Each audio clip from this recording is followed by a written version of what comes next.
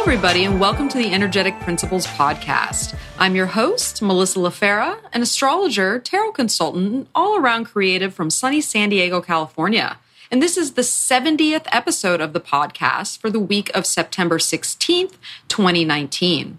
So let's break it down a bit. Here's what to expect. The goal is to help guide and prepare you for the utmost awareness of the energy in the moment. For if you use the energy consciously, it has a better chance of working for you. I'll kick off the show with a weekly astro report, along with a few tarot polls and our animal ambassador of the week. Then a guest will join me in conversation around a chosen topic. And this week, I'm so happy to welcome San Diego-based professional astrologer and the head of Kepler College, Kenneth Miller, who's going to join me in a discussion on astrology. 2 roads, 1 destination.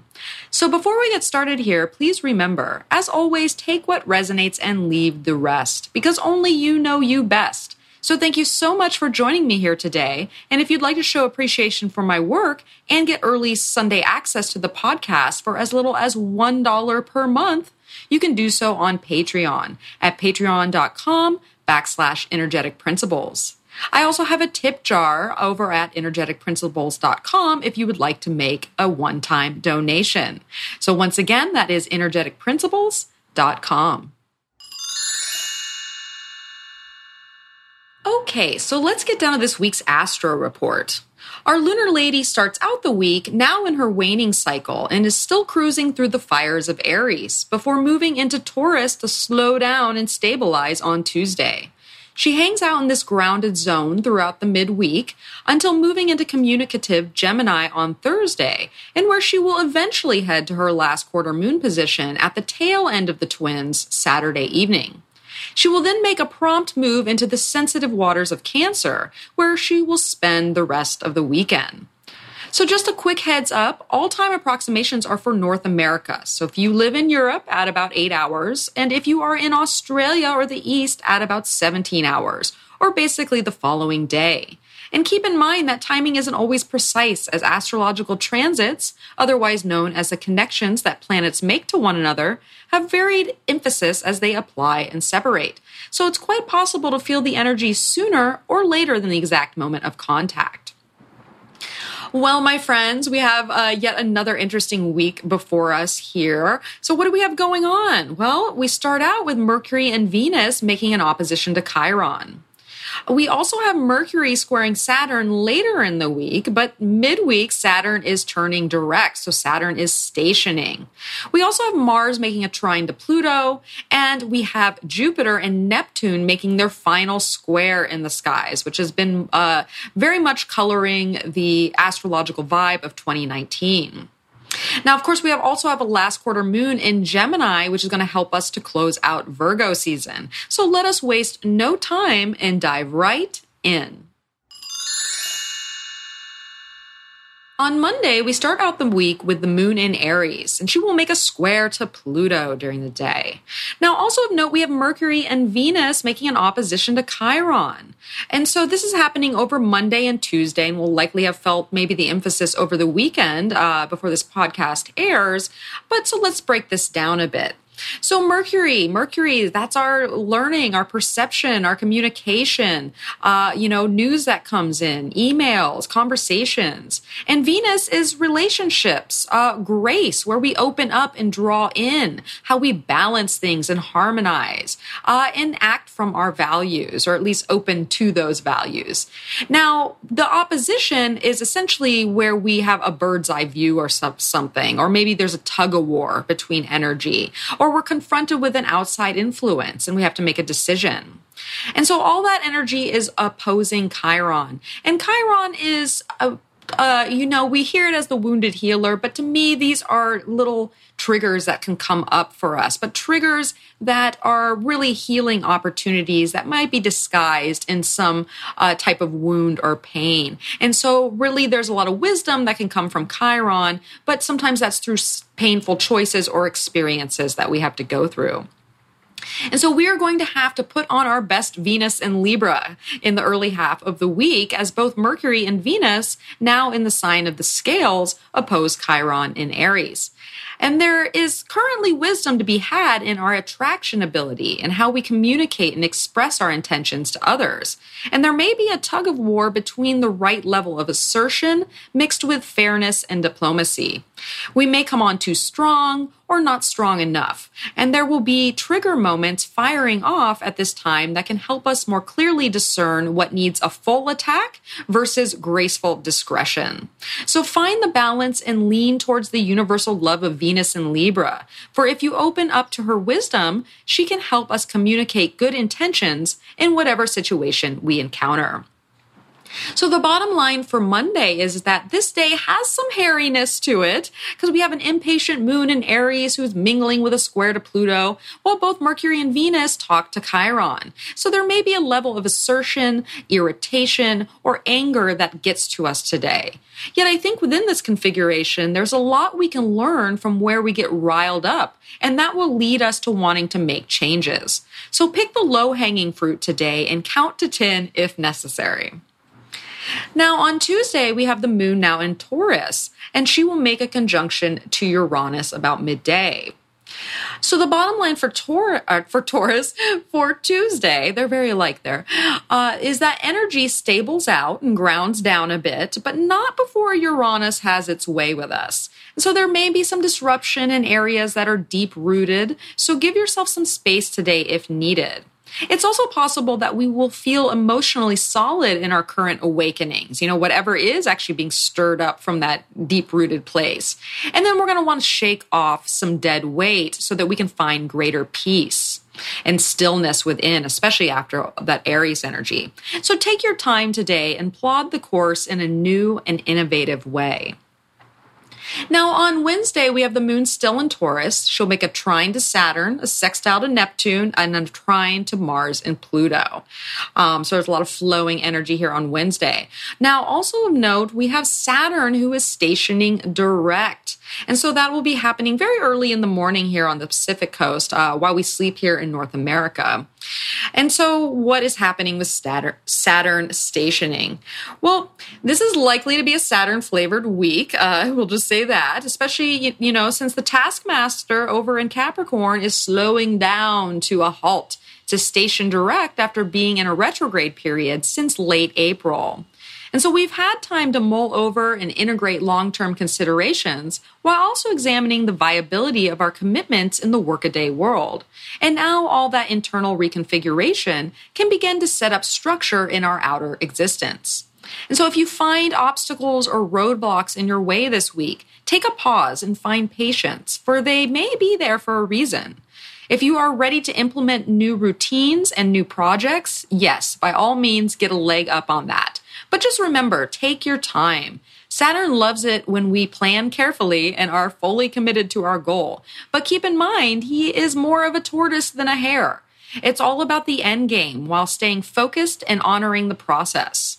There's a start to grand manifestation energy that flows through, particularly midweek, and we will be tested on our foundational starts in just a few weeks' time as all the planets in Libra will challenge the equilibrium of our blueprint. So take advantage of these last days of Virgo and get that plan down on paper while Saturn is strong and full of concentration. So the bottom line for Wednesday is that today we have a grand Earth trine as Saturn is stationing. And I think this may be one of the most productive days of the week. So line your Earth energy and get to work. We can begin, stabilize, and finish up where we need to, as long as we just stay focused on the task ahead. There may be a grand reconfiguration that is taking place as all the energy meets together. So prepare for your reality to flow towards new arrangement today. Life may look very different past this point. So just be aware of that, whether that's externally or internally. There is a shift taking place. Now, on Thursday, the moon is still in Taurus, but will move into Gemini around mid-afternoon here on the Pacific coast. And along the way, she'll make a trine to the sun. But also of note, we have Mars making a trine to Pluto. And so Mars, our action energy, our drive, what motivates us and how we assert ourselves is going to be flowing with no boundaries towards Pluto's transformation type of energy, or where deep emotional content can come up, or, just a purification energy that is stimulating us towards great change. So when these two meet in the skies, especially in a flowing, no-holds-barred configuration, there is a sweeping force that can align our action energy with making great changes in our lives. As these two will be meeting in earth signs, this is a purification of our earthly realities, where we can cut out the old to begin the new, which can be incredibly rewarding if we are aligned with our internal integrity. And that is the key here. This is not change for change's sake or destruction for the hell of it. This is about making cuts so that we can trim the fat that is weighing us down. There will be an intensity to our action energy this week that can just flow with extreme focus, yet we will need the courage to align that focus where it is needed most so we can do what we know needs to be done. For if you are in integrity, like I said before, there is nothing stopping you now. So the bottom line for Thursday is that here we have a 2-part day as we spend the first half plodding along still in Taurus, as the sun trines in from Virgo. And we are likely to be feeling pretty solid with our outer reality as emotional harmony regains itself. Once Luna moves into Gemini, the mind will become stimulated and conversation will be up as we head towards last quarter in just a few days' time. So air out your thoughts and ideas with friends and family, as it can bring balance to any uncertainty. Now, on Friday, we have the moon in Gemini, and she will make an early morning trine to Venus, a trine to Mercury in the morning, an opposition to Jupiter, and then a square to Neptune. And so the bottom line for Friday is that the Jupiter-Neptune square is lit up by the moon this evening. And which we're going to talk about here in just a second. And so the day is likely to be busy as Mercury trines in from Libra, creating a lot of back and forth. And there can be some doubt or uncertainty regarding where the future is headed as the heady moon in Gemini creates tension with both Jupiter and Neptune. So don't try to analyze things to death. Instead, latch onto a positive affirmation around where you're headed and allow yourself the time and space to just float downstream. And do your best not to rush or jump to any conclusions at this time. On to Saturday. So now we have our last quarter moon in Gemini. And along the way, she is going to square Mars and then square the sun. And also note that is the day of International Day of Peace, which I find very interesting here, which I'll get into in just a second. So let's talk about that last quarter moon, which will be taking place here in the evening on the Pacific coast. And so if you're anywhere else in the world, this might be happening more on Sunday for you, but we're going to feel it brewing definitely throughout the later half of this week, especially while the moon is in Gemini. And so last quarter is going to be taking place at 28 degrees and 49 minutes of Gemini. And it's actually a bit of a unique last quarter in the sense that last month's lunar cycle also had last quarter at 0 degrees Gemini. So there is almost like a double wrapping up type of energy here, which, how Gemini, I suppose. Of course, the sign would want 2 last quarters. They are the twins. Now, as this is the crisis of consciousness position, we are likely to be tested on our mental attitude and our overall ability to communicate and use that correspondence effectively. We may also be challenged with our flexibility or the fact that some uncertainty still looms around us. And that's where the Jupiter-Neptune square comes in. So Jupiter square Neptune. Just a reminder, Jupiter is what pushes us forward, expands our world, and gives us growth and movement. And, squares, they create friction, but they also create action. And so we have events that take place, but they can be challenging at times. And of course, Neptune is a very dreamy and inspirational type of vibe where spirit is speaking, but it also can cloud us and confuse us and bring in doubt or dissolve something that we're trying to push towards. So this is going to be the last pass of this aspect that has essentially been here since all of 2019.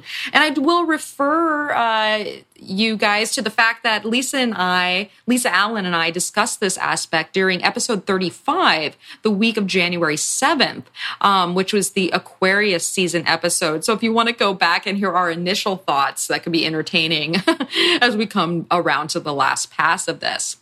So now, am I right in saying last week was a bit of a haze? Well, not only was the Pisces full moon, and a handful of Neptune transits to blame, but we also have been inching ever closer to this last pass of the Jupiter-Neptune square that has been blowing up clouds of confusion mixed within our dream life consciousness for the entirety of 2019. And so divinity is speaking once again this week, and we will have moments where synchronicity is on the scene and invisible guides seem to direct growth towards a particular path. And this shall be an interesting mix when we consider Saturn stationing simultaneously, and why I think there is the possibility to bring some awesome creation energy down to Earth if we just stay practical in the process. There's bound to be major action this week in the world sphere, particularly in politics, so see what comes down the pipeline. It's all Saturn from here on out, so take in these last months of Jupiter and Sagittarius while you can.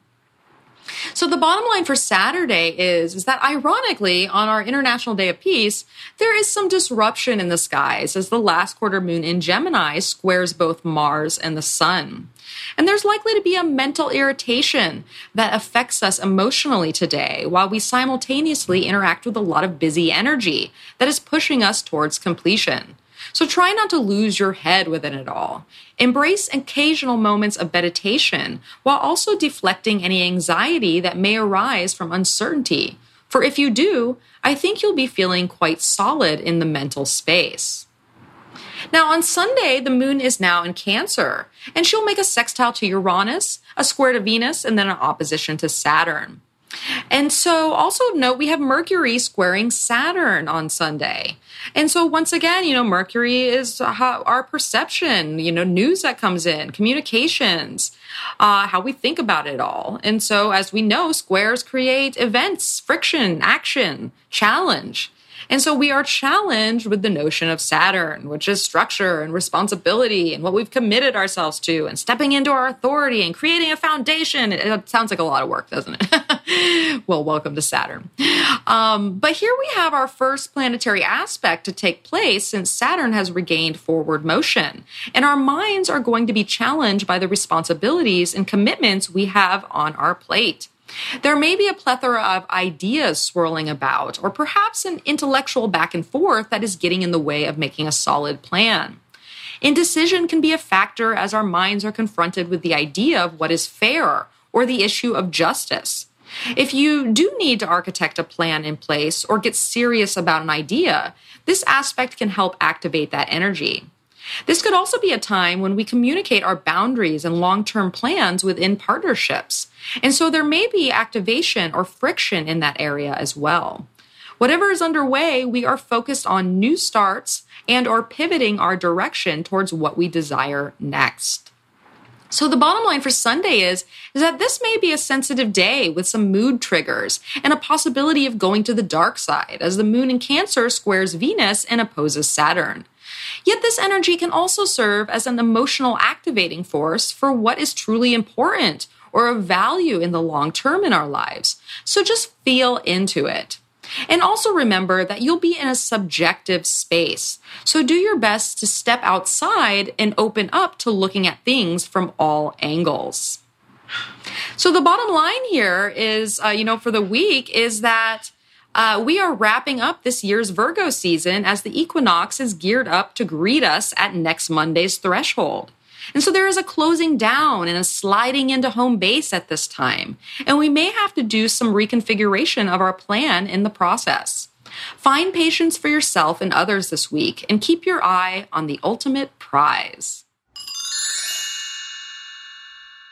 All right, so let's take a look at our cards because they always add extra something. And I think this week they really, they just spoke to my sensibilities so well. And so I drew the King of Pentacles as the focus and the Seven of Cups as the grounding. Now, with the King of Pentacles as the focus, it is time to concentrate our efforts on the pragmatic planning and management of our earthly affairs. And so I love this combined with the Seven of Cups, especially as Saturn stations near the last Jupiter-Neptune square. For we need to find stability and decisiveness in the large projects or major tasks that are underway in our lives, while also rooting out what is impractical or idealistic.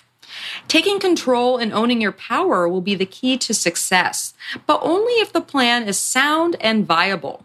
So put on those discernment goggles, embody poise and patience, and have a good look at the prospects before you proceed. Now, with the Seven of Cups as the grounding, we may have many creative babies that are living in the dark or swirling around in our imaginations, and we will need to use the King to help cut through any illusions. Some visions will not be worth our time and effort, while other dreams are completely possible as long as there is a practical plan in place. There may be choices to be made and options on the table, and we will need that King to help weed out what is only wishful thinking so we can make smart moves. Keep a firm yet positive grip on reality, and you'll be in a good position this week. Now, last but certainly not least, this show is brought to you by this week's animal ambassador, the Raven.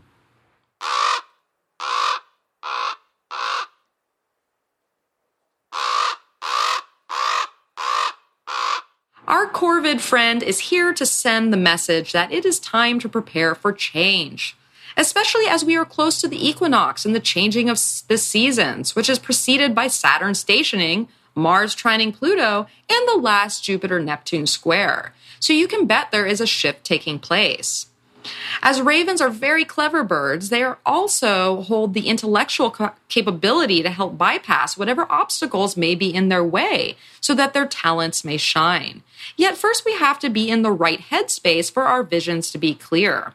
So check in with yourself this week, examine your intentions, and make sure everything is in line for the greater good of all, for that will set you up to be able to own your power and make transformative changes in your life. All right, so this is my normal Patreon spiel, and so late last week, I released the second episode of my Astro Story Time, and so this month's feature, which is clocking in at about an hour and 15, so these are longer than I expected, but I like the way that they're turning out. I focused on looking at the astrology of some windy mattresses, which you'll have to come and check that out. I look at the astrology of Hurricane Dorian hitting the Bahamas and why that area in particular was ravaged by the storm. And then the long feature is on the fascinating and intriguing character of Jodie Foster, which, oh my gosh, her astrology is fascinating. Her stories are just incredible, her life. And so you are not going to want to miss this. So if you want to sign up to watch the program, you can do so over at Patreon for a $6 per month fee. And so once you sign up, you have access to last month's program and any program going forward. So over time, I'll be building this catalog that will be, I think, a worthwhile subscription. And of course, I also have my show notes for sale for $3 per month. So if you want to have a visual, readout of all that I just talked about, you can sign up for that. Or you can combine the two for $8 a month to get everything: early access to the podcast, the show notes, and Astro Storytime. So to check that out, you can go over to Patreon at patreon.com/energetic principles. Okay, now let's meet our guest. All right. I am so happy to welcome this week's very special guest. We have Kenneth Miller here in person, nonetheless. In the studio. Thank you for joining me, Kenneth. Yeah, my pleasure. Thank you for having me. Yes. And so Kenneth obviously is here in San Diego with us, he's made it easy here. But for those of you who have not heard of him before, will you tell us a little bit about yourself? Sure. Who are you? Sure. I'm an astrologer here in San Diego. I do Indian astrology. I have a master's degree in the history of astrology. I'm also currently the president of Kepler College, which is one of the online learning centers for astrology. I also serve on the ESAR board, which is one of the big astrology nonprofit boards. And I do consulting work, I do writing work, and I do teaching work. Jack of many trades. Yes. Well, in one trade, kind of. And I've been a professional astrologer for, let's see, it's been a while since I've thought of this. Let's see, it's 19, wow, maybe 15 years or 13 years. Just going down in number. Well, like 14. Was it 2004, 2005? But anyway. A good amount of time. Yeah, a good amount of time. And that's actually one of the amazing things that we get to talk about today is because Kenneth has dabbled in many different types of astrology, and you're one of the few people in this world that are, fluent because it's not just our tropical astrology. There are other options out there. Yes. And so that's why we have the topic today. And Kenneth chose this title, which I really like, which is Astrology, 2 Roads, 1 Destination. So now before we get down that path, and since we're still talking about, kind of what got you, or, your background. Yes. Tell me what sparked your interest in astrology. Like, what was the entrance point where you're like, oh, what's this? What's this? That is a question that has been lost to the mists of time because my earliest memory is my mom reading me, my earliest astrology memory is my mom reading to me the horoscope column. And as soon as I was able to read comics, the comics back when people read newspapers, the comics and the horoscopes were always on the same page. Right. So I would read that. And so for as far back as I can remember,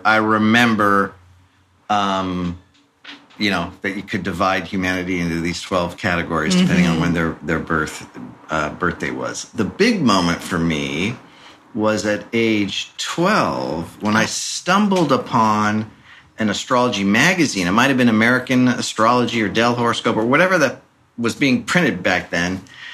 And I opened it up and I remember seeing a chart for the first time and realizing, of course you would look at all the other planets and not just the sun. Why didn't I think of that?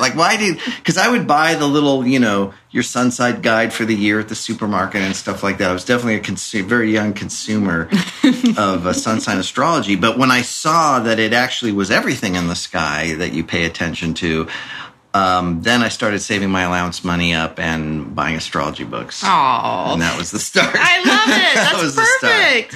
Well, you're actually falling in with a handful of people that seem to have kind of made that click right at that Jupiter return, like the first Jupiter return. Yeah. Because that's what I'm noticing is it's the first Jupiter return, sometimes the second, and then there's sometimes with people like me, it was more the Saturn return that introduced that. And then some lucky people are just born into it and ta-da, you're an astrologer. But I love that. So then your mind was widened to now I have all these planets to look at and you never turn back. Never turn back.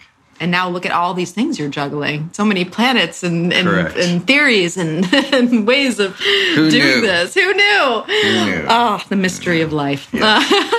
So, all right. Well, let us talk about, because Kenneth is, are you primarily a Vedic astrologer? Is that where you're... Yeah, so when people pay me for a reading, I primarily do Indian astrology, which is what I call Vedic astrology. And the reason why I call it that is because, to me, calling it Vedic astrology is like calling Western astrology biblical astrology. Now, is there astrology in the Bible? Absolutely. Can you teach yourself astrology from the Bible? No, you can't. And it's the same with the Vedas, which are the holy scriptures of Hinduism.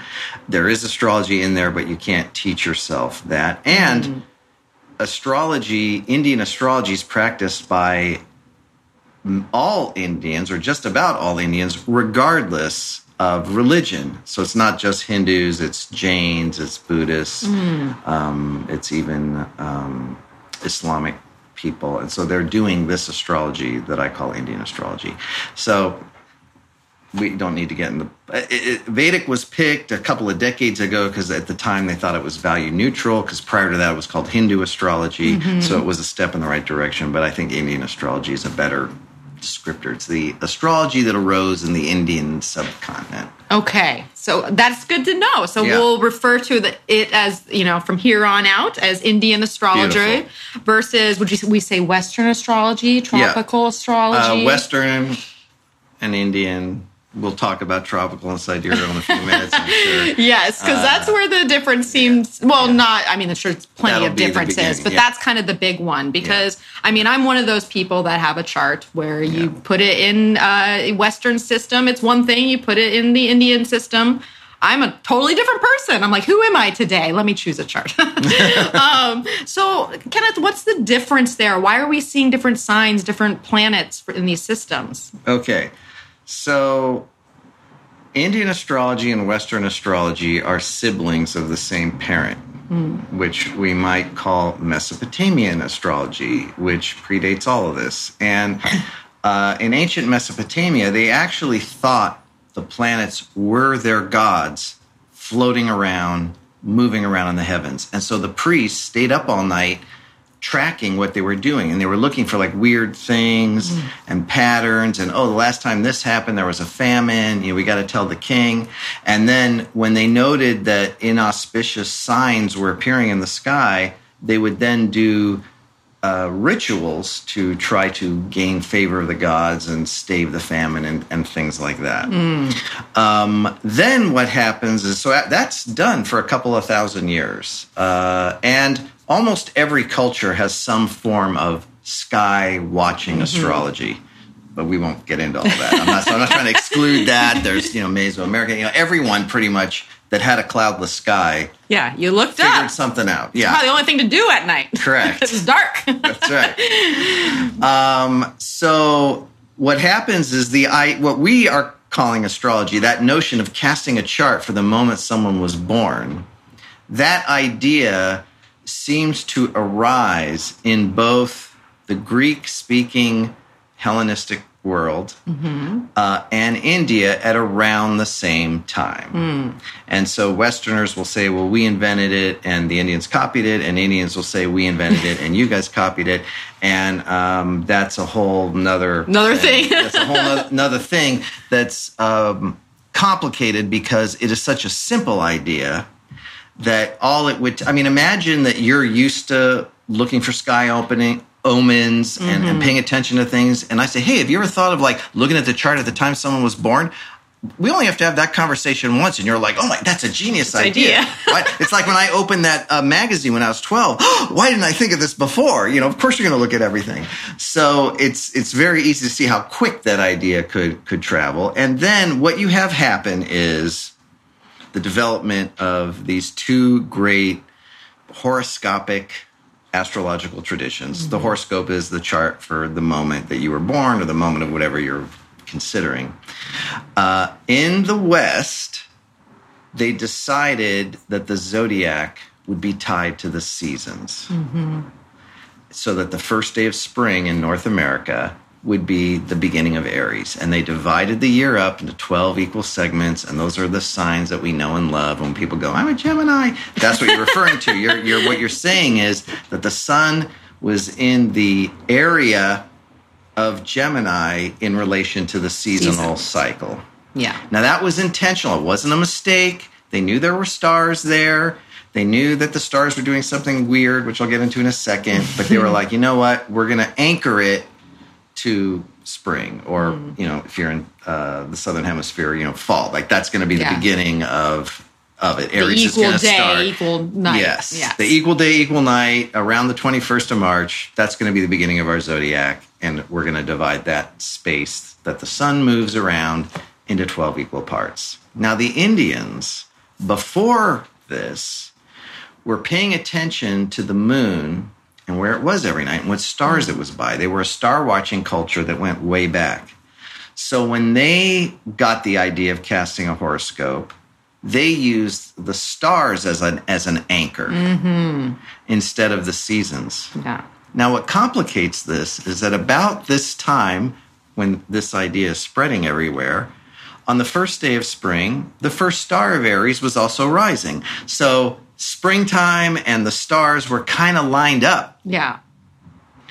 But because of the way the Earth wobbles, there's a disconnect. And from the tropical or Western astrology point of view, it looks like the stars are moving backwards slowly over time.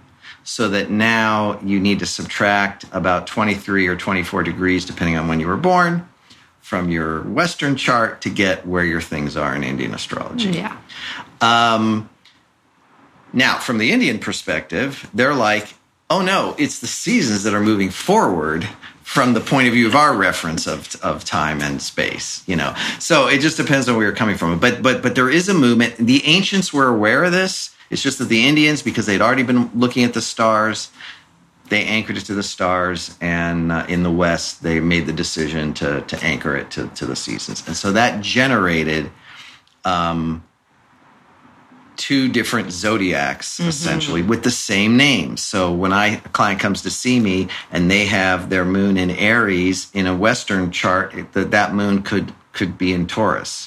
So the first thing I always say to people, and I wanted to say this to you at the introduction, but I held my tongue, is it's not that you're a different person when you change the chart. It's because things mean different things. So that the moon doesn't mean the exact same thing in Western astrology as it does in Indian astrology, which is how you're able to hold both of those things as true. And the analogy or metaphor I like to use is like Chinese medicine. So in Western medicine, we know the organs like the liver and stuff like that. Chinese medicine also uses the English word liver, but it describes a whole bunch of things that would not be included in Western medicine. And in fact, it's very common for someone in North America, depending on the time of year, to visit their acupuncturist, and the acupuncturist will say, oh, your liver is sluggish. If you run to your medical doctor and go, I was told my liver was sluggish, they're going to run a blood test and go, your liver is fine. The acupuncturists don't know what they're talking about. No, they do know what they're talking about. It's just in Chinese medicine, liver means something different than it does over here.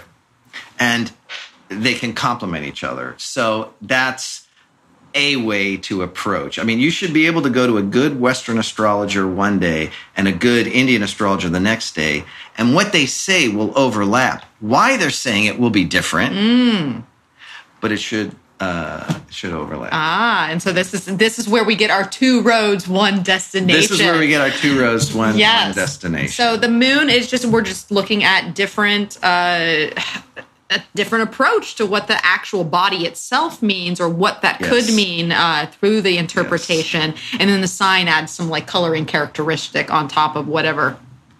Yeah, and the signs are really treated differently in the traditions. And the other thing we should probably throw out there, and hopefully your audience isn't being bored by all this history, but Western astrology has had a tough time in the timeline, because it started out with a whole bunch of different ethnic people who all spoke Greek, because that was like the empire. And then when the Roman took over, it was still, like, Greek was still the international language for a long time. So you had what we call Hellenistic astrology, or Greek astrology. Not that only people in Greece were doing it, but everyone that was speaking Greece, Egyptians, everyone else, the Greek language. You had that tradition. Then it gets translated into Persian. Then it gets translated into Arabic. Then it gets translated into Latin. And then it gets translated into, pre-modern and modern Western languages.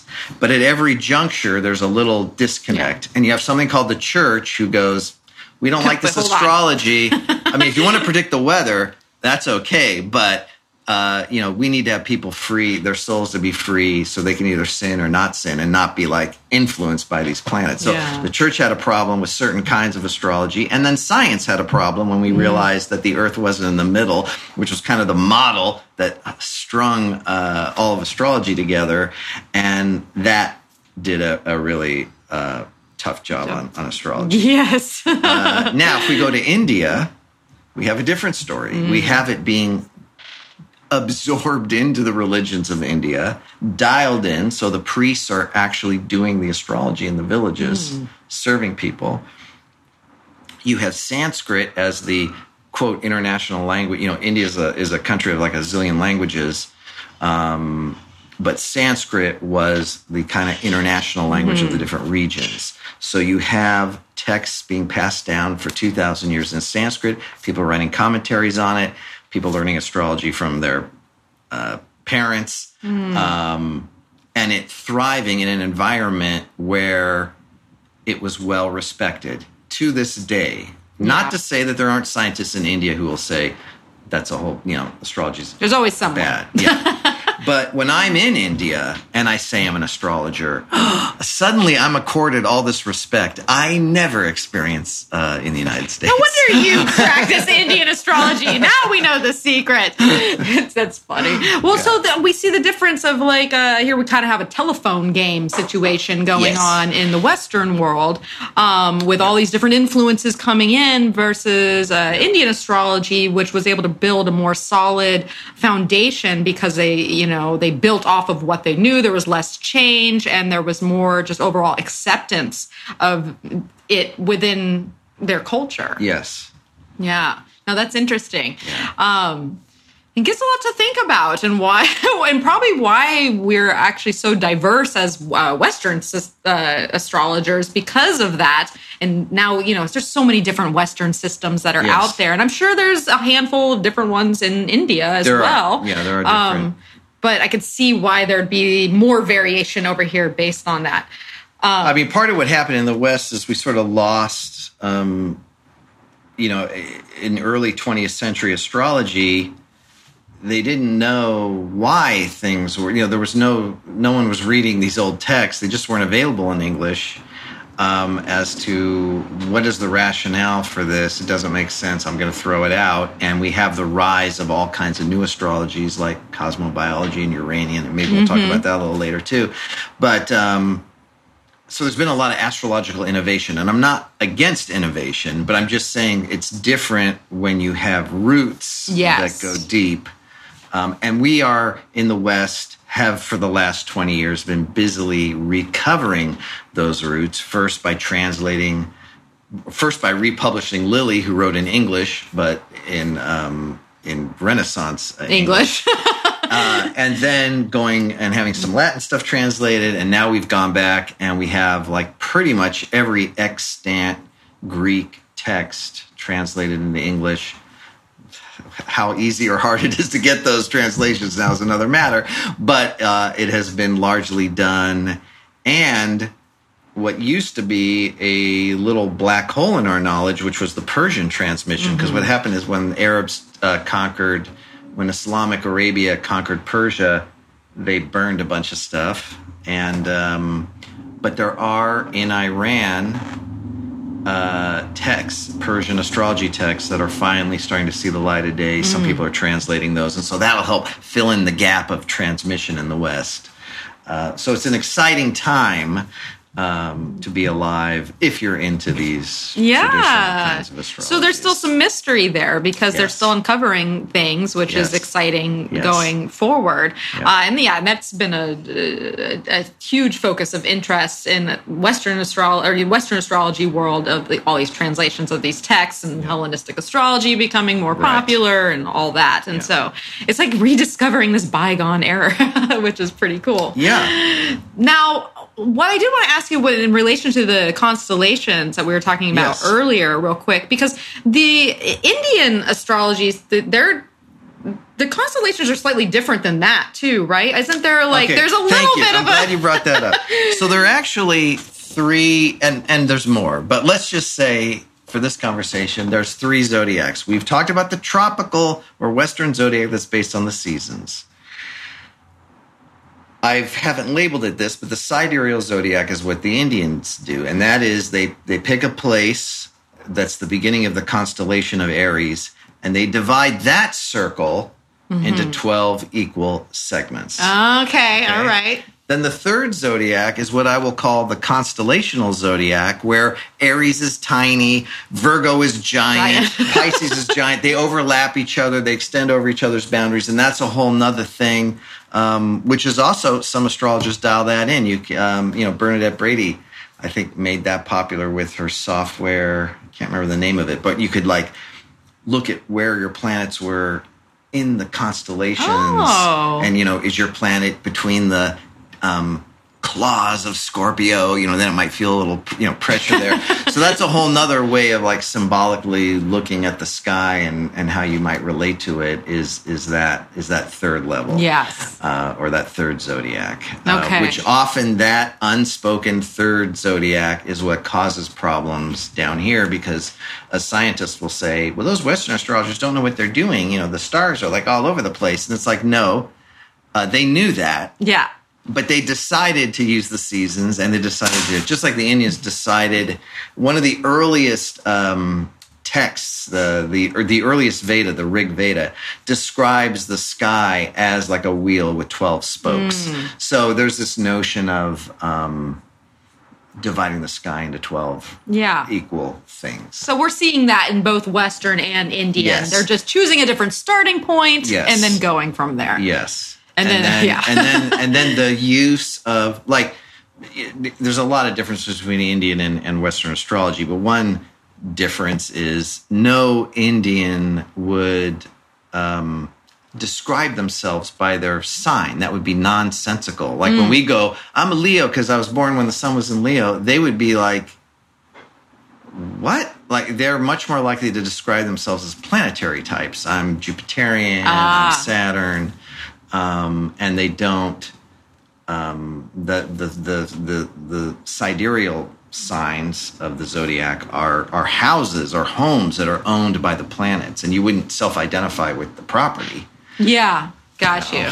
Yeah. More self-identify with the landlord. Yeah, no, that makes sense. That makes sense because that's the actual archetype kind of at play is the planet itself. And so that makes a lot of sense. Well, very cool. So now that moving along, that's what they know as the precession of the equinoxes, right? Is that the right term for that? So the precession of the equinoxes is basically, again, because the Earth wobbles in a weird way, it appears as if the stars are slowly moving backwards against, if you fix the first day of spring as being your fixed point, and you're looking at this from Western astrology, it's like, hey, the stars are moving backwards. And it takes about 25,000 years to go all the way around. Oh, okay.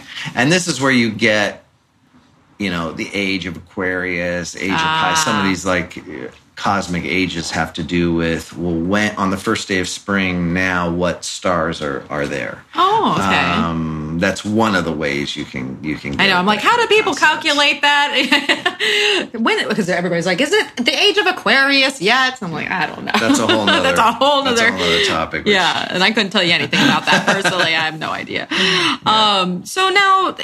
So now we know that you're versed in the Western and the Indian. Are there any other ones that are kind of in there? Because I've seen sometimes you're like, I have 5 different systems, or like, do you know what I'm talking about? I don't know if I know what you're talking about. However, like, there are a lot of astrologies out there. And, you know, one of the things that's being left off our discussion, because it's not my area of expertise, is Chinese astrology, which is twofold. There's the time-based, quote, astrology, unquote, that we all know of. When you go to the Chinese restaurant, you go, oh, I'm Year of the Pig or whatever. Yes. They also have the month of the animal, and they have the day, and they have the hour. You know, so they have a system. It's a time cycle system. But they also have a star-based system that when I was getting my master's degree, I did study, but I haven't really retained much of it, but there are some weird features, like Saturn is viewed as a benefic in that system, and there are some weird features. But it was also very much a state run system because the emperor was considered a representative of the heavens. So the astrologers did their work kind of in secret because if it got out to the general public that something weird was happening in the sky, it might not reflect too good. Yeah, on it's the a emperor. direct reflection so on it it. was, so it was kept up there. But my understanding now is that that's been brought down to the common person. And then there's Tibetan astrology, which took elements from Indian astrology and took elements from Chinese astrology because they are located between those two great countries and kind of synthesized it into Tibetan astrology. So they will use a sidereal zodiac, but they'll use some time cycle stuff from the Chinese. Interesting. So there's many different ways to skin this cat. We're noticing here. And Bruce Schofield has written books on Mesoamerican. I was thinking about that. That's another form of astrology, again, completely unrelated to the other ones, and I'm not really that familiar with it, but I know that involves a combination of like time cycles. Well, the whole 2012 arose from that tradition that it was like, oh, everything's going to end, although it didn't, and it wasn't, because it was simply making a big deal about 2012 would be like making a big deal December 31st. Oh, it's the end of the calendar. Yeah. And then you start the next calendar for the next year. Yeah. So we kind of, when we half learn things, we tend to. Yes, and then there's a lot of hubbub and excitement around it, and then you have like 20 million books at the thrift store that all say 2012, and you're like, no one's reading that these days. Yeah, that's right. So that's funny. So there are a lot of different astrology systems out there based on different, and I find it interesting. There's a big upsurge of Chinese people that are learning Western astrology now, right? Like that's taking off. That is taking off. Yeah. Mm-hmm. So I wonder why they're choosing what about it, this system versus their own. Like I wonder what attracts or makes that interesting enough to bring that over. And I'm tempted to try to answer that, but it would just be a guess. But they are interested in that, and I think they like some of the psychological dimension. And we just have astrology's also, my understanding is, and one of your listeners can correct this in the comments, but astrology and communism have had not always the best relationship. So that might be another reason why there isn't just more like indigenous astrology running around. But yeah, they are big consumers of Western astrology and also Indian astrology. Interesting. Yeah. Now, so let's take that psychological component real quick. Now, is that something that is embedded in the Indian astrology system as well? Is that... Okay, so another way to answer what is the difference between the two systems. We gave a technical answer about their frame of reference. They also have different rules. They have different ways of evaluating how a planet's going to behave. And again, just like Chinese medicine has different ways of diagnosing than Western medicine, they've evolved a completely different set of rules to handle each of their zodiacs. But another way we can look at it is that Western astrology, modern Western astrology, out of the box, does a pretty good job of delineating character and personality and psychological stuff.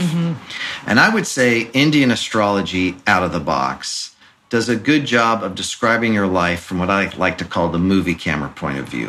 What's actually happening in your environment, to whom, to you. And it's not so concerned with what's going on in your mind. Yeah. That said, both astrologies can do both those jobs very well. So, and you've had some people on your podcast who represent more traditional, prediction-oriented Western astrology. They are absolutely describing life from the movie camera point of view. And Indian astrology certainly has the tools to do a bang-up psychological who am I. The thing is that most people culturally in India know who they are. They're in a position of limited opportunity, so they absolutely want to know what's happening around them and how to maximize those opportunities when they present themselves and how to minimize challenges. You grow up here in America, especially, where we're taught you can be anything you want and do anything you want. If you just like have enough gumption and you have enough will to do it, you can do it. But we're all like, my parents were neurotic. I don't know who I am or what I am. So the astrology answers that question for us. Like, who am I? What am I? What are my strengths and weaknesses? Like in India, it would be like, I know all that stuff. I need to know like brass tacks what's happening. So I think that's why they both present themselves in the different way. But I've certainly learned how to do psychological stuff with Indian astrology, just as I can do predictive stuff in Western. That is fascinating, because I know that in Indian culture there is more of that class system going. Yes. Like more. I mean, you have that anywhere in the world to some extent, but it is very much more defined there. And so that's really interesting to think about, how you don't even necessarily need that component, because you're like, well, I know where I'm at. Yeah. So now what am I interacting with? Right.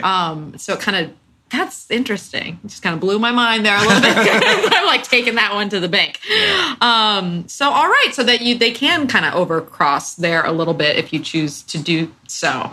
Now, are there what else in the systems can kind of, how do we get to the one direction? Like, what are the different facets, or especially in Indian astrology, bring over this way? So I'm not a big advocate, and if you don't like what I'm about to say, hang on, because I'm going to modify it in a second. I'm not a big fan of combining the two systems at the same time, because they're like two languages that describe things. And if half your sentence is English and half your sentence is German, very few people are going to be able to figure out what that sentence means. Mm-hmm. And so I use a layered approach where I will look at a chart in a Western way and make notes about what I'm going to say about that. And I will look at the chart in the Indian way and I'll make notes about that and do it. Now, as I said at the beginning, when people pay me, I'm pretty much doing Indian astrology because it just gives me so much. I don't need to go to those other tools. Not that they're not good tools. They're just tools of another language, and I've chosen to make this my primary. However, there's one area where I do make that exception, and that's relationship astrology. Oh. And that is because while Indian astrology has a whole bunch of really interesting, in-depth relationship analysis tools, they're all designed for an arranged marriage culture. Where the parents are hiring the astrologer to sort through the options for usually their daughter, but sometimes it's the son.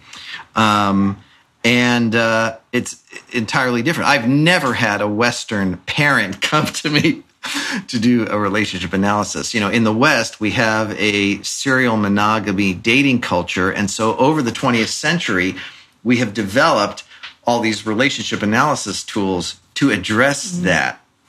What the Indians, so when couples come to me or someone comes to me and that's the issue, I will do a true East-West. I will look at the Western stuff and then I'll look at the Indian, because in the Indian stuff, they're really concerned with, imagine you're getting married to someone that you've never met or you've met briefly a couple of times. Well, you better hope the mental compatibility is super high. Yeah. Otherwise, there's going to be trouble from day one.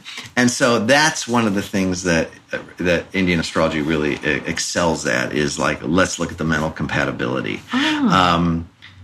Now, you can score really low in that in Indian astrology and still in the West have a super successful relationship, because you have something else that's the glue that holds the relationship together.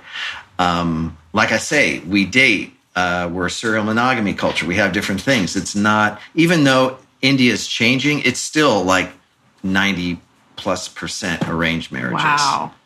Oh, God, I never even would have thought about that. Yeah. But it's interesting that that because the astrology is so embedded in their culture, that's actually part of the process. They're like, we're not just going to throw you to the wolves. Yes. We're going to try to see where the best match is. Yes. And so that's fascinating too, how that works. So often, so there are a couple of principles, which I'll just throw out to those that are listening who are astrologers, that I think you can bring over without having to bring over Indian astrology, just some principles that you can bring over. And one of them is there's this notion of sort of equal challenge. So if one person, and I'm just talking Western terms, one person's chart, it's like all trines and sextiles, and they get together with someone who internally, their chart is all squares and oppositions.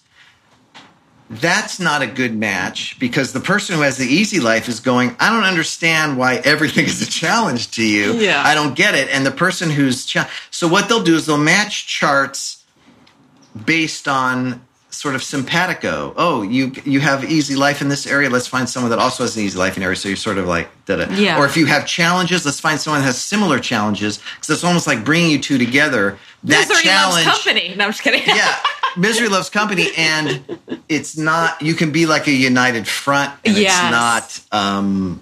And it doesn't like bring one Tax party on the down. other person. It doesn't tax on the other Interesting. person. So there's that sort of concept you can bring over.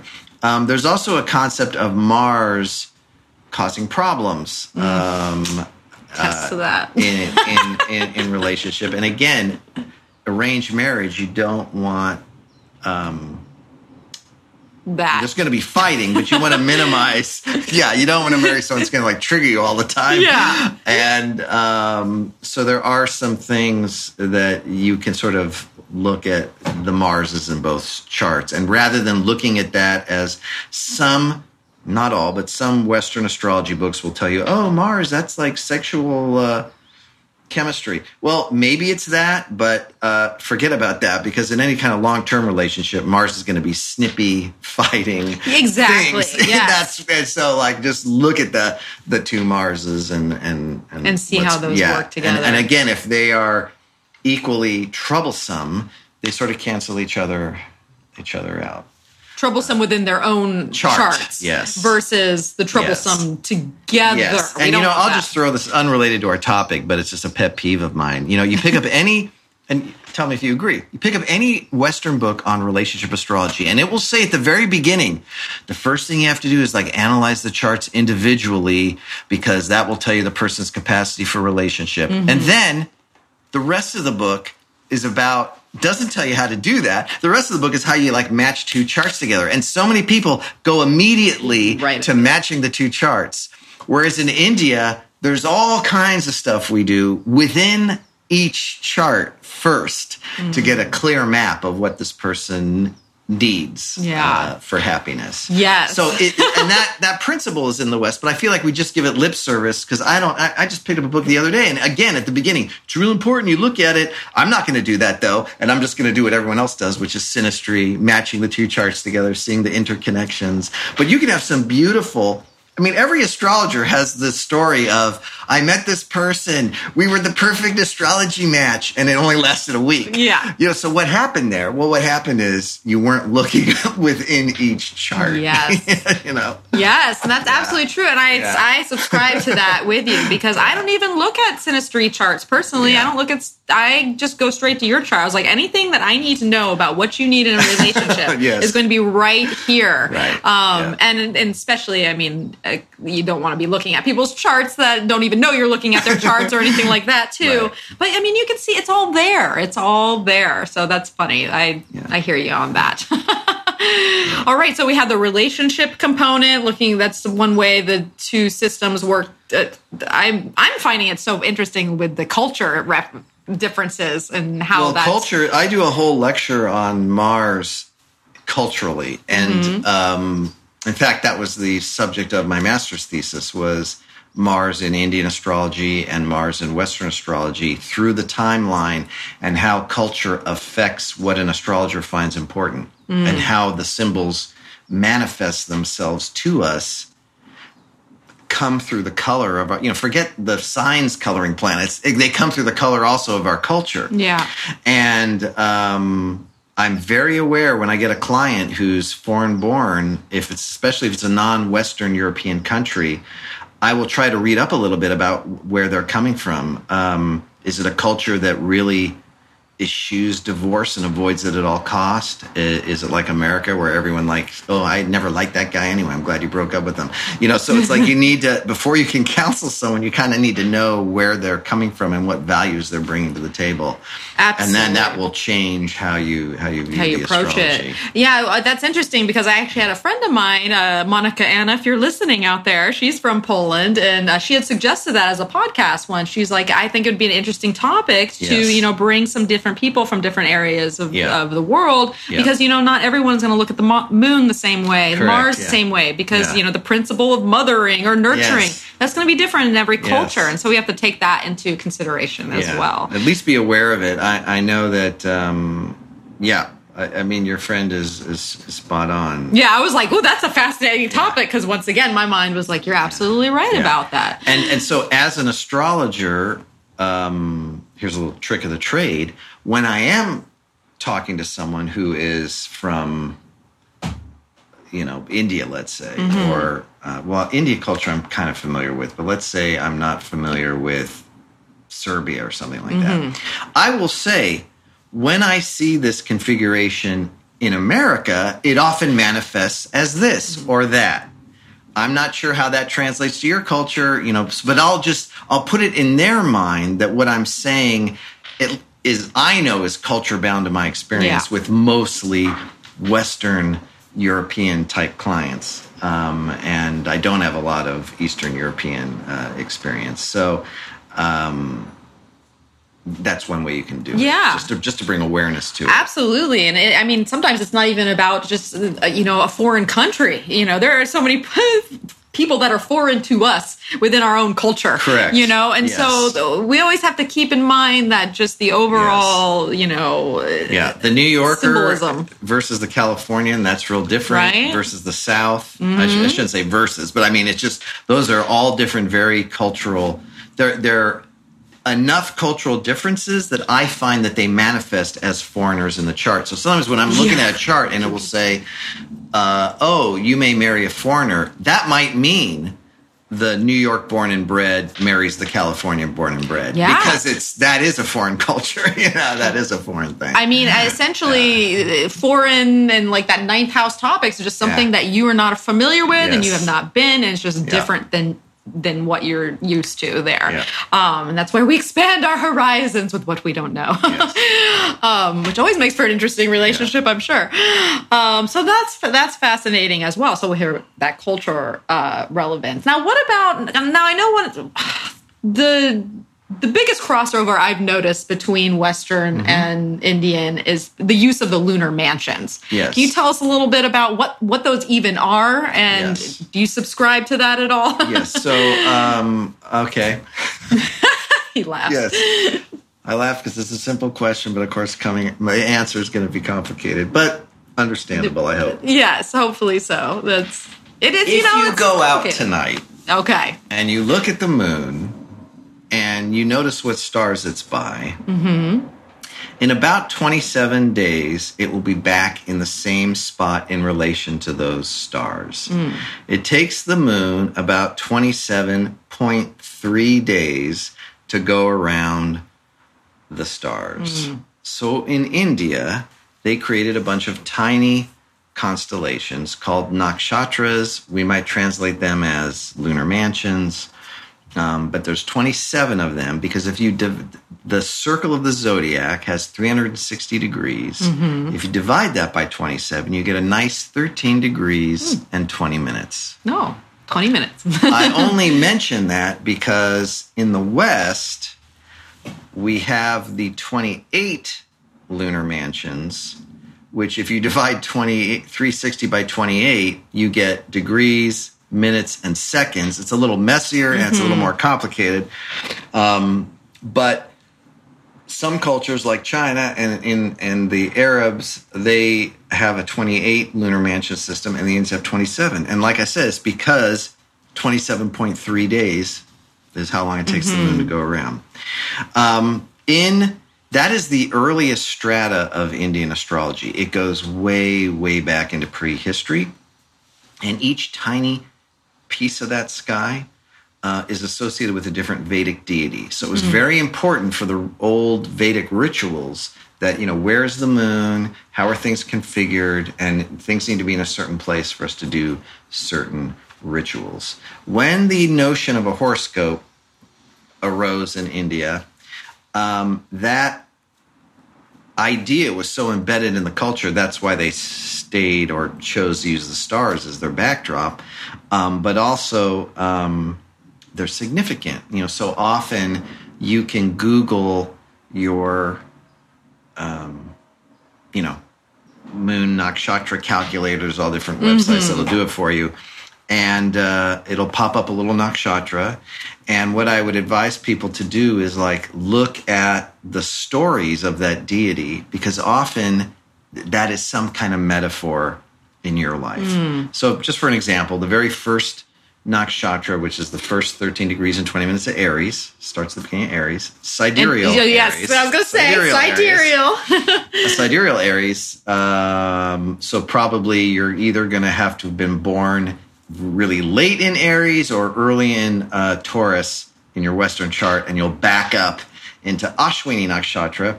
The Ashwins were the divine physicians, and they could move really fast. And so when a god or Deva was injured, they'd be there right away, and they would minister. So how does that show up? It shows up in modern life as you will see that being significant with physicians and people in helping I was professions. thinking EMTs on the spot to pick you up, I haven't had any EMTs as clients, but that would be interesting to see if they're more represented there. Yeah. So there's a couple of nakshatras that are specifically associated with healing, and I do see those prominent, they're disproportionately prominent in people's lives.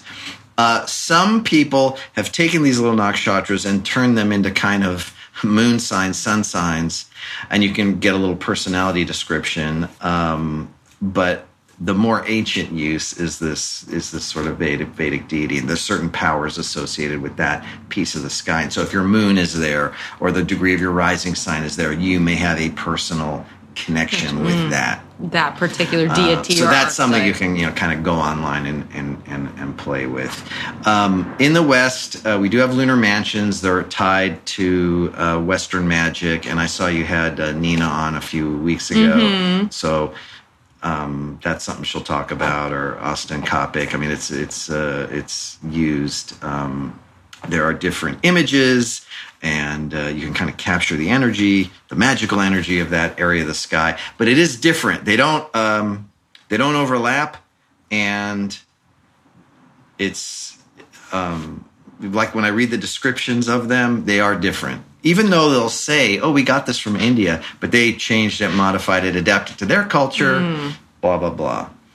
And just for the sake of completeness, India at one time also had 28, but they took the 28th out because it was a special place in the sky called Abhijit, and it was so auspicious that everyone was just waiting for that time before they would start anything, because it was like guaranteed success.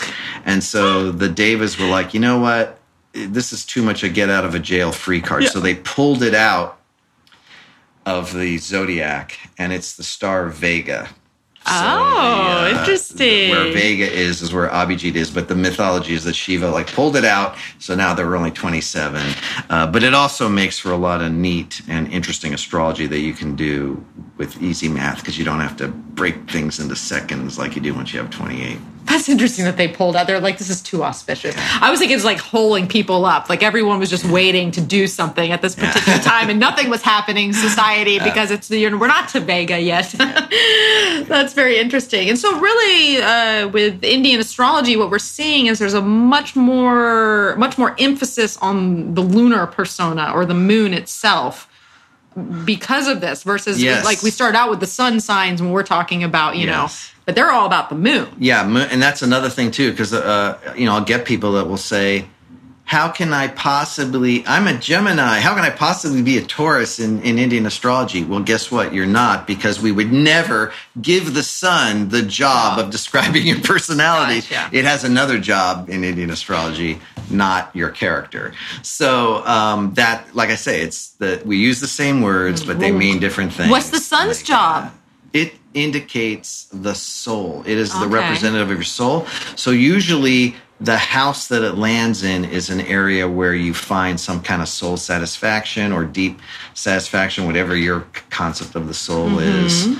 That's this week's episode that is out right now. We explored the soul, so perfect follow-up here. Yeah. Okay, so all right. So that's interesting. And the moon in Indian astrology is your mind as a perceptual field. So it's not just your like emotional nature or who the first 5 years of your life. I've heard different teachers do different things with the moon. The moon is your whole approach to processing the data of the world. Now, where's Mercury fitting in? So what's Mercury doing in Indian astrology? Communicating like he does everywhere. Okay, so the moon is processing that. And also there's an emphasis on the mercantile aspect of Mercury in Indian astrology, which is in the West, but we never talk about it that way. We think of Mercury as communication and talking, and I rarely hear anyone, but our word mercantile derives from Mercury. It's transactions, essentially, because he's the one doing the back and forth. That makes a lot of sense. I mean, so, all right. So we're seeing like the different flavor of the words. And not that there's an overlap. The benefics are still, Venus and Jupiter are the two big benefics in both systems. Saturn and Mars are the two big malefics in that. But there's I was going to say more nuanced approach to Indian astrology, but I don't want to sound like I'm putting down Western astrology. It's just that in Indian astrology, it's very horoscope focused, and maybe the most horoscope focused of any of the astrologies that I know of. And I'm actually going to Demetra George's Hellenistic retreat in a couple of weeks. Fun. And I've been going through her book, and it's really interesting as an Indian astrologer to kind of like see what was being done at the dawn of the Hellenistic tradition. But a lot of it is sort of like disconnected, from my point of view, from the actual horoscope. So in Indian astrology, what houses a planet rules affects its temperament. And Saturn isn't always bad for certain rising signs, because like if you're Taurus rising sign, sidereally, so sorry if you're tropical, that's not going to help. If you're sidereal rising, then Saturn's going to rule the 9th and 10th house, which are two fantastic houses in Indian astrology. So Saturn sure is still the planet of delay and making you work hard, but it also is in charge of, rising your career and travel and all these cool things, so it brings cool things. So there's just, as you parse out the jobs of different planets, that's how you're able to get both systems to work, because the rule sets are very different. Gotcha. As I said at the beginning of our time. Now, now I have just a few more questions before, well, Kenneth, let me answer these questions for me before we wrap up here. Now, with Indian astrology, we're not really seeing Uranus, Neptune, or Pluto in there too much, right? Do they not use those planets over there, or great question? Extra.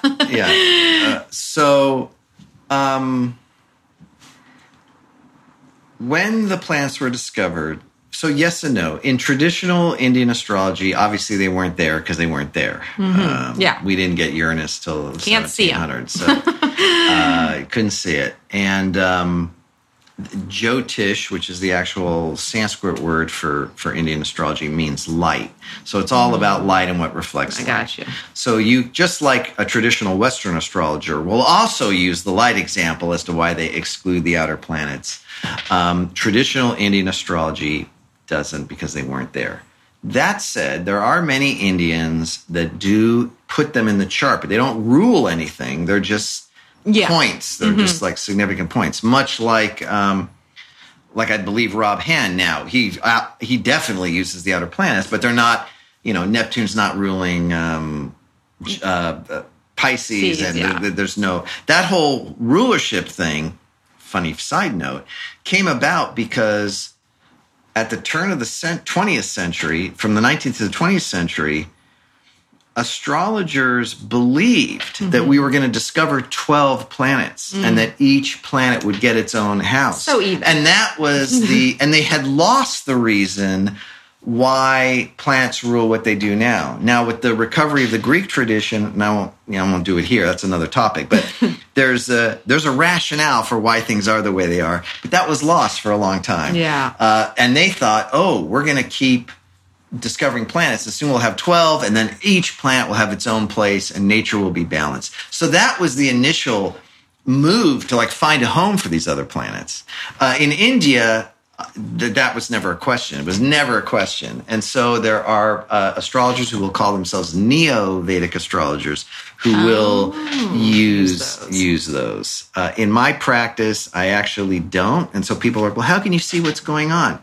You do. You just see it through other ways. A different lens. Yeah, it's just a different lens. Different lens. And I do have clients that will come to me because they've gotten scared about something.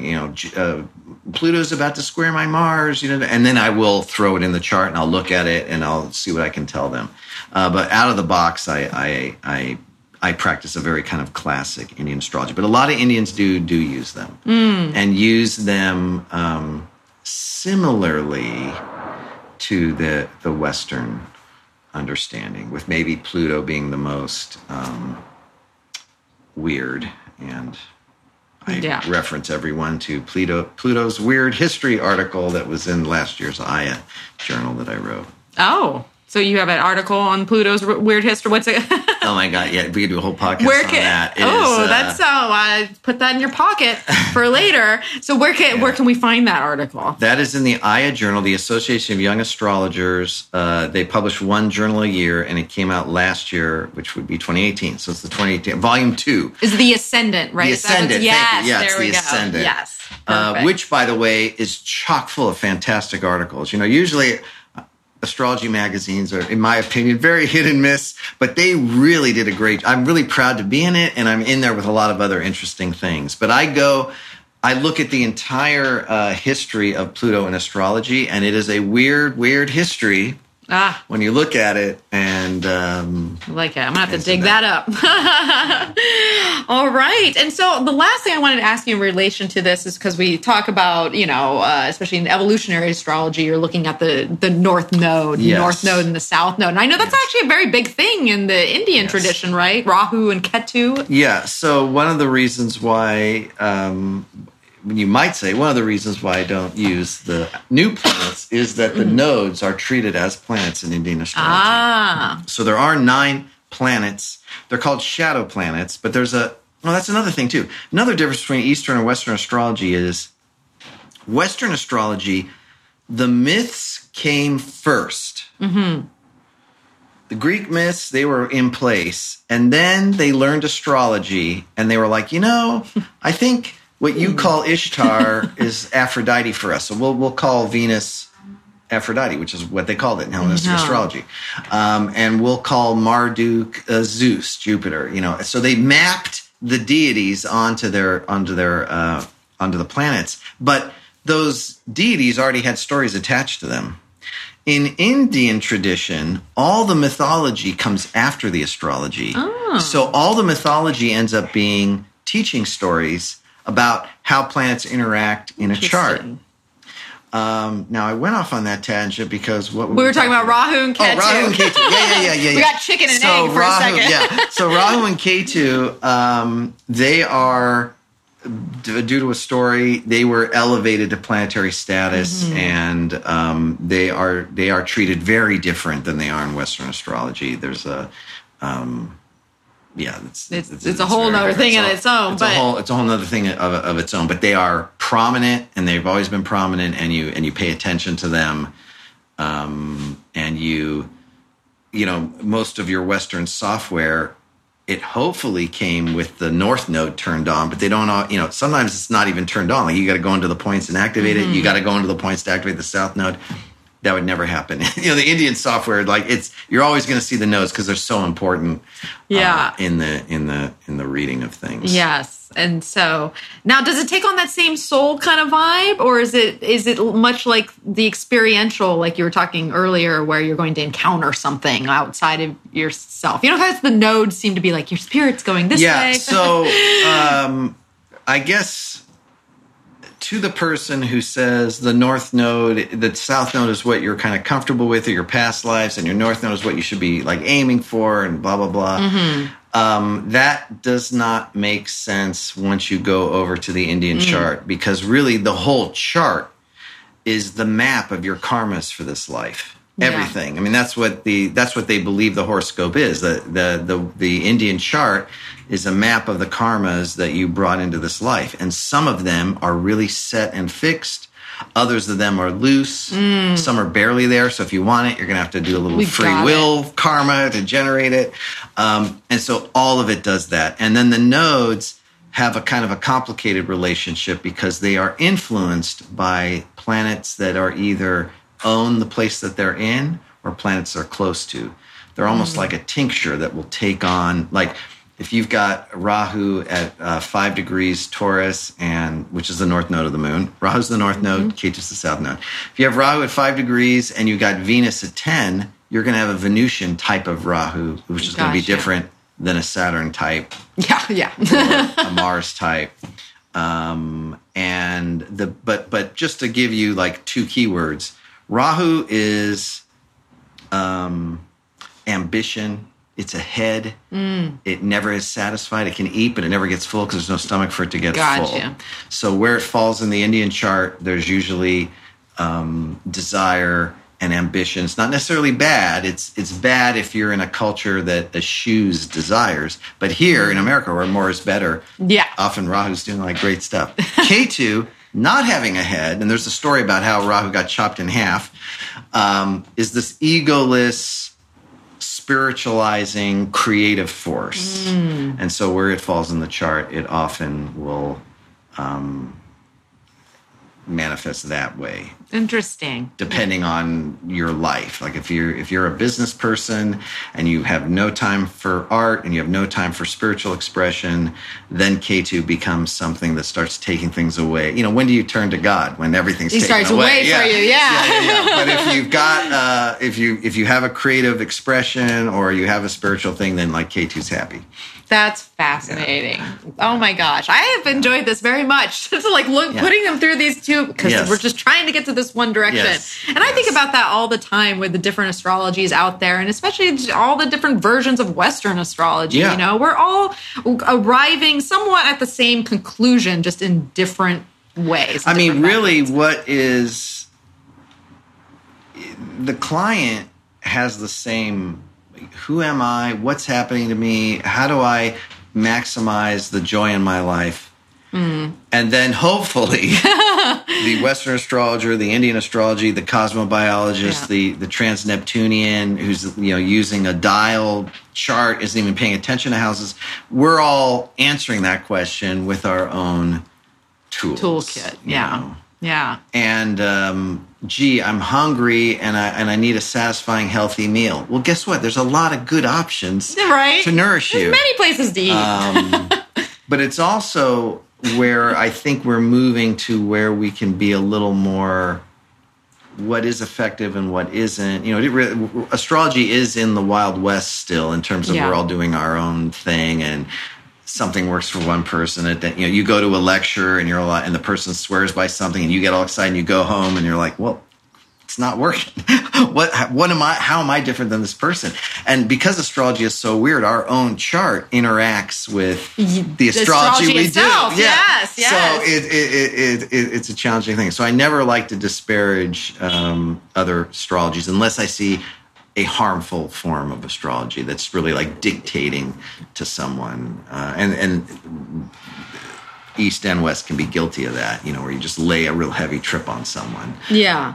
None of us should be doing that. None of us should be doing that. Yes. So, all right. Well, this has been fascinating, Kenneth. So now, Thank you for having me. Absolutely. So where can people find you? Where can people learn more about Indian astrology? Okay. So Kepler College and me and Gary Gomes, who was my mentor back in the day, we're going to be co-teaching a Intro to Indian Astrology class starting at the end of this month. Oh. That's through Kepler College, keplercollege.org. I also occasionally teach a 5-week kind of, here's an introduction.